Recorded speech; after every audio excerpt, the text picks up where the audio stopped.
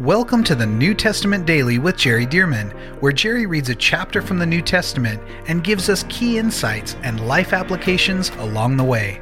For more information about the Solid Life Journal and reading plans, visit solidlives.com. And now, let's get into today's reading. Okay, 1 Corinthians chapter 9 from the New King James Version. And here's what it says. Paul starts off, "Am I not an apostle? Am I not free?"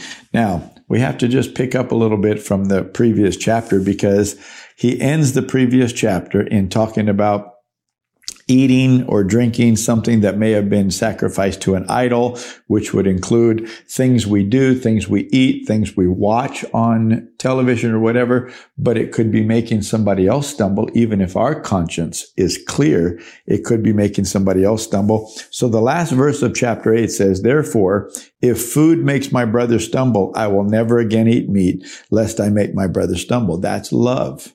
That's love. And then he turns right around and says, "Am I not an apostle? Am I not free? Have I not seen Jesus Christ our Lord? Are you not my work in the Lord?" Now, what is he saying? He's saying, now don't think that I don't have the right as an apostle to exercise my freedom and my authority. He's saying, no, I am an apostle. I do have authority. And so I don't have to just bend over backwards to accommodate everybody's perception, everybody's weakness. Now, as a pastor, I relate to this because there are so many people that have opinions. Talk about politics, for example. There are some people that would think that I talk too much about politics. I bring up too many political issues at church or in messages. And then there is a whole different group that believes I don't talk about this enough. Like I should be talking about it even more. So it is difficult as a leader often to be able to accommodate everybody's perception. But we have to have grace and love, knowing, look, different people see things different way. And sometimes it has to do with their calling. Sometimes it has to do with their assignments. But other times it's just a difference of perspective, difference of belief. And sometimes some are right and some are wrong. So it's not always just a difference of perspective. Sometimes it is an issue of scriptural morality or the absence of. Well, Paul is saying, though, here, I'm not just saying this, that if my brother's going to stumble over my eating meat, then I won't eat meat anymore. He said, look, I'm an apostle. Am I not an apostle? Have I not seen Jesus? He said, look, man, I've seen Jesus Christ with my own eyes. I am an apostle of the Lord Jesus Christ. So he's now validating, saying, look, I have certain rights as an apostle, but I'm choosing not to use those rights because I want to walk in love with other people. Oh, what an example this man is. The apostle Paul, he was bold and he was forthright, but let me tell you, he was a man of love. He's the man who wrote for 1 Corinthians 13, which we'll get to, the love chapter, and says at the beginning of chapter 14, look, you need to pursue love and desire spiritual gifts. So even when we get into being spiritual with spiritual gifts, we still need to do it in love.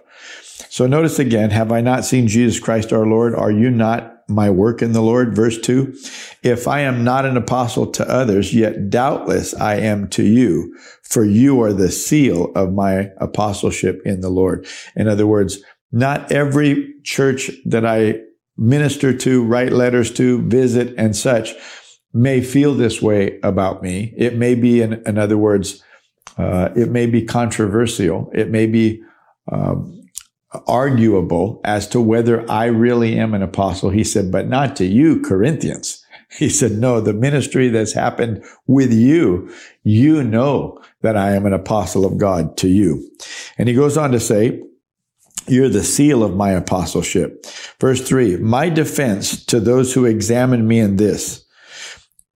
My defense to those who examine me in this. Do we have no right to eat and drink? Do we have no right to take along a believing wife? No, now he just took it a different direction. First, he is relating it back to eating and drinking. He said, don't we have a right as apostles of the Lord to eat and drink according to our own conscience, according to what God has shown us?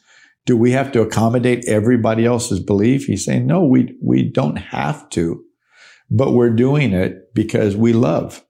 But then he turns around and he opens this up. He says, do we have no right to take along a believing wife, as do the other apostles, the brothers of the Lord? Now, who are the brothers of the Lord? Well, you remember that the Bible talks about in the Gospels, it lists off James, Joseph, I forget the other ones. I think there were two other ones that it lists off. And James became the brother of Jesus, the half brother of Jesus, because, Jesus wasn't the biological son of Joseph, his father. He was of a virgin birth by God. You remember this. But the other brothers were from Joseph and Mary. So these, you'd say, were half brothers. They were as full brothers as you could get, being that their brother Jesus was of a virgin birth. But nonetheless, James, his brother, became the primary leader of the Jerusalem church. James, his brother, was the one that wrote the book of James in the Bible, not Peter, James, and John. That was a different James. See, and so Paul is saying here, look, what about the other apostles, the brothers of Jesus himself? They're all married. They have godly wives. He said, what about Cephas? Well, who is Cephas? That's Peter. He's saying, Peter's married? Well, we knew that was true even back when he was following Jesus, because Jesus healed Peter's wife's mother of a fever. Do you remember that in the Gospels? And so he says, what about all these other apostles? They're married. Don't we have the right to be married? So when he says we, he's apparently talking about himself, talking about Barnabas, talking about others that are with him that may also not be married and are choosing not to be married so that they can give themselves completely to the ministry. See, what you're seeing here are people, men in this case, but representatives of human beings, men and women, who decide, I must fulfill my assignment. And so even though I have a right to do this or that, to drink this or that, eat this and that, to marry somebody, they're saying we're not exercising those rights. So notice the heart here, and notice the underlying premise of the truth that he's conveying. Just because you have rights does not mean you have to exercise all those rights. Love and an allegiance to God, a passion to fulfill his assignment on your life, will cause you to forfeit rights that everybody else has. Let me say it this way. So many people say, well, I don't think you're not going to go to heaven just because you do this or that. Okay, so you're talking about salvation, whether or not you can be saved and do that. But Paul is saying, no, I'm taking it to another level. I'm not talking about whether or not you'll go to heaven. We're not looking for the lowest requirement of slipping into heaven, barely skimming by. No, Paul's saying, I don't just want to go to heaven. I want to love people. I want to bless people. I want to help people. I want to serve people. I want to fulfill my assignment to reach other people. See, so Paul is talking on a level of mature believers, not just a level of barely scraping by, stumbling into heaven by the skin of your teeth. No, he's talking about being a mature believer in the Lord, a minister of the gospel. And so he's saying, look, there are other things besides food that I've given up. And one of them is to have a believing wife. You could hear it in his comments. Sure, I'd like to have a wife. Yeah, but if I did, then to be the proper husband that I should be, I wouldn't be able to do my ministry like I'm doing it today and just give my life away. So he's saying, I'm giving this life here on earth for the future life. I'm giving away this life for the future life. Oh, what a precious man of God. It's humbling when you read these things and you begin to see these human beings that he's saying, I could do it. No, I could do it. I have every right to do it, like Peter and James and others. But I'm not going to do it because I've got an assignment that I want to fulfill to reach the people. So he goes on to say in verse 6, Or is it only Barnabas and I who have no right to refrain from working? Now he brings up another subject. See, it's all the same underlying premise, but notice what he says. Is it only Barnabas and I who have no right to refrain from working? Whoever goes to war is at his own expense. Who plants a vineyard and does not eat of its fruit? Or who tends a flock and does not drink of the milk of the flock? Do I say these things as a mere man? Or does not the law say the same also? For it is written in the law of Moses, you shall not muzzle an ox while it treads out the grain. Is it oxen God is concerned about? Or does he say it altogether for our sakes? For our sakes, no doubt, this is written, that he who plows should plow in hope, and he who threshes in hope should be partaker of his hope. If we have sown spiritual things for you, is it a great thing if we reap your material things? So all of that was a run on this same concept, and he's bringing up a new subject. He's saying, look, I'm an apostle of God to your church, all the Corinthian churches, all the churches of Galatia, all the churches, house churches in the city of Ephesus, etc., etc. I'm an apostle of God. In other words, I could be getting a regular weekly salary. All of you just take a little something because I've been sent to you. I've been sent to minister to you. He said, but we've decided not to do that. We've decided not to do that. We decided to work. We've decided to continue to work for ourselves. And so notice, he says, no soldier goes to war and has to, buy his own gun, buy his own uniform and such. No, that's provided by the nation for which he fights. He says, well, I'm fighting for you. I'm fighting for your church. I'm fighting for your church's well-being and your salvation and such. And am I supposed to provide for myself and fund myself to fight for you? See, so he's making a good case here that people wouldn't think about this if you don't bring it up. This has to do with pastors. This has to do with apostles, even evangelists. How are people supposed to be funded? And notice, come down here to verse 12.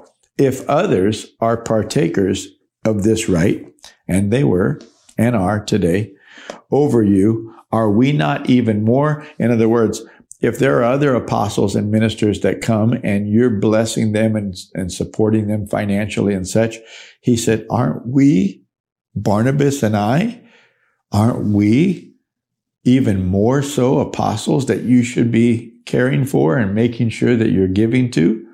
Because of our ministry towards you, our care for you, our guidance, our teaching, our training in things. Remember this too. It's not like these people had a Bible. Yeah, there were the scrolls of the Old Testament, but the New Testament had not been written. They were getting their New Testament from the Apostle Paul. And so this was revelation from heaven, precious insight of how to apply the Old Testament as a New Testament believer. How would you know how to do it unless you had somebody like the Apostle Paul who would interpret and apply the old with the new? See, and so the Apostle Paul was their Bible, so to speak. And these letters that he was writing was like their Bibles.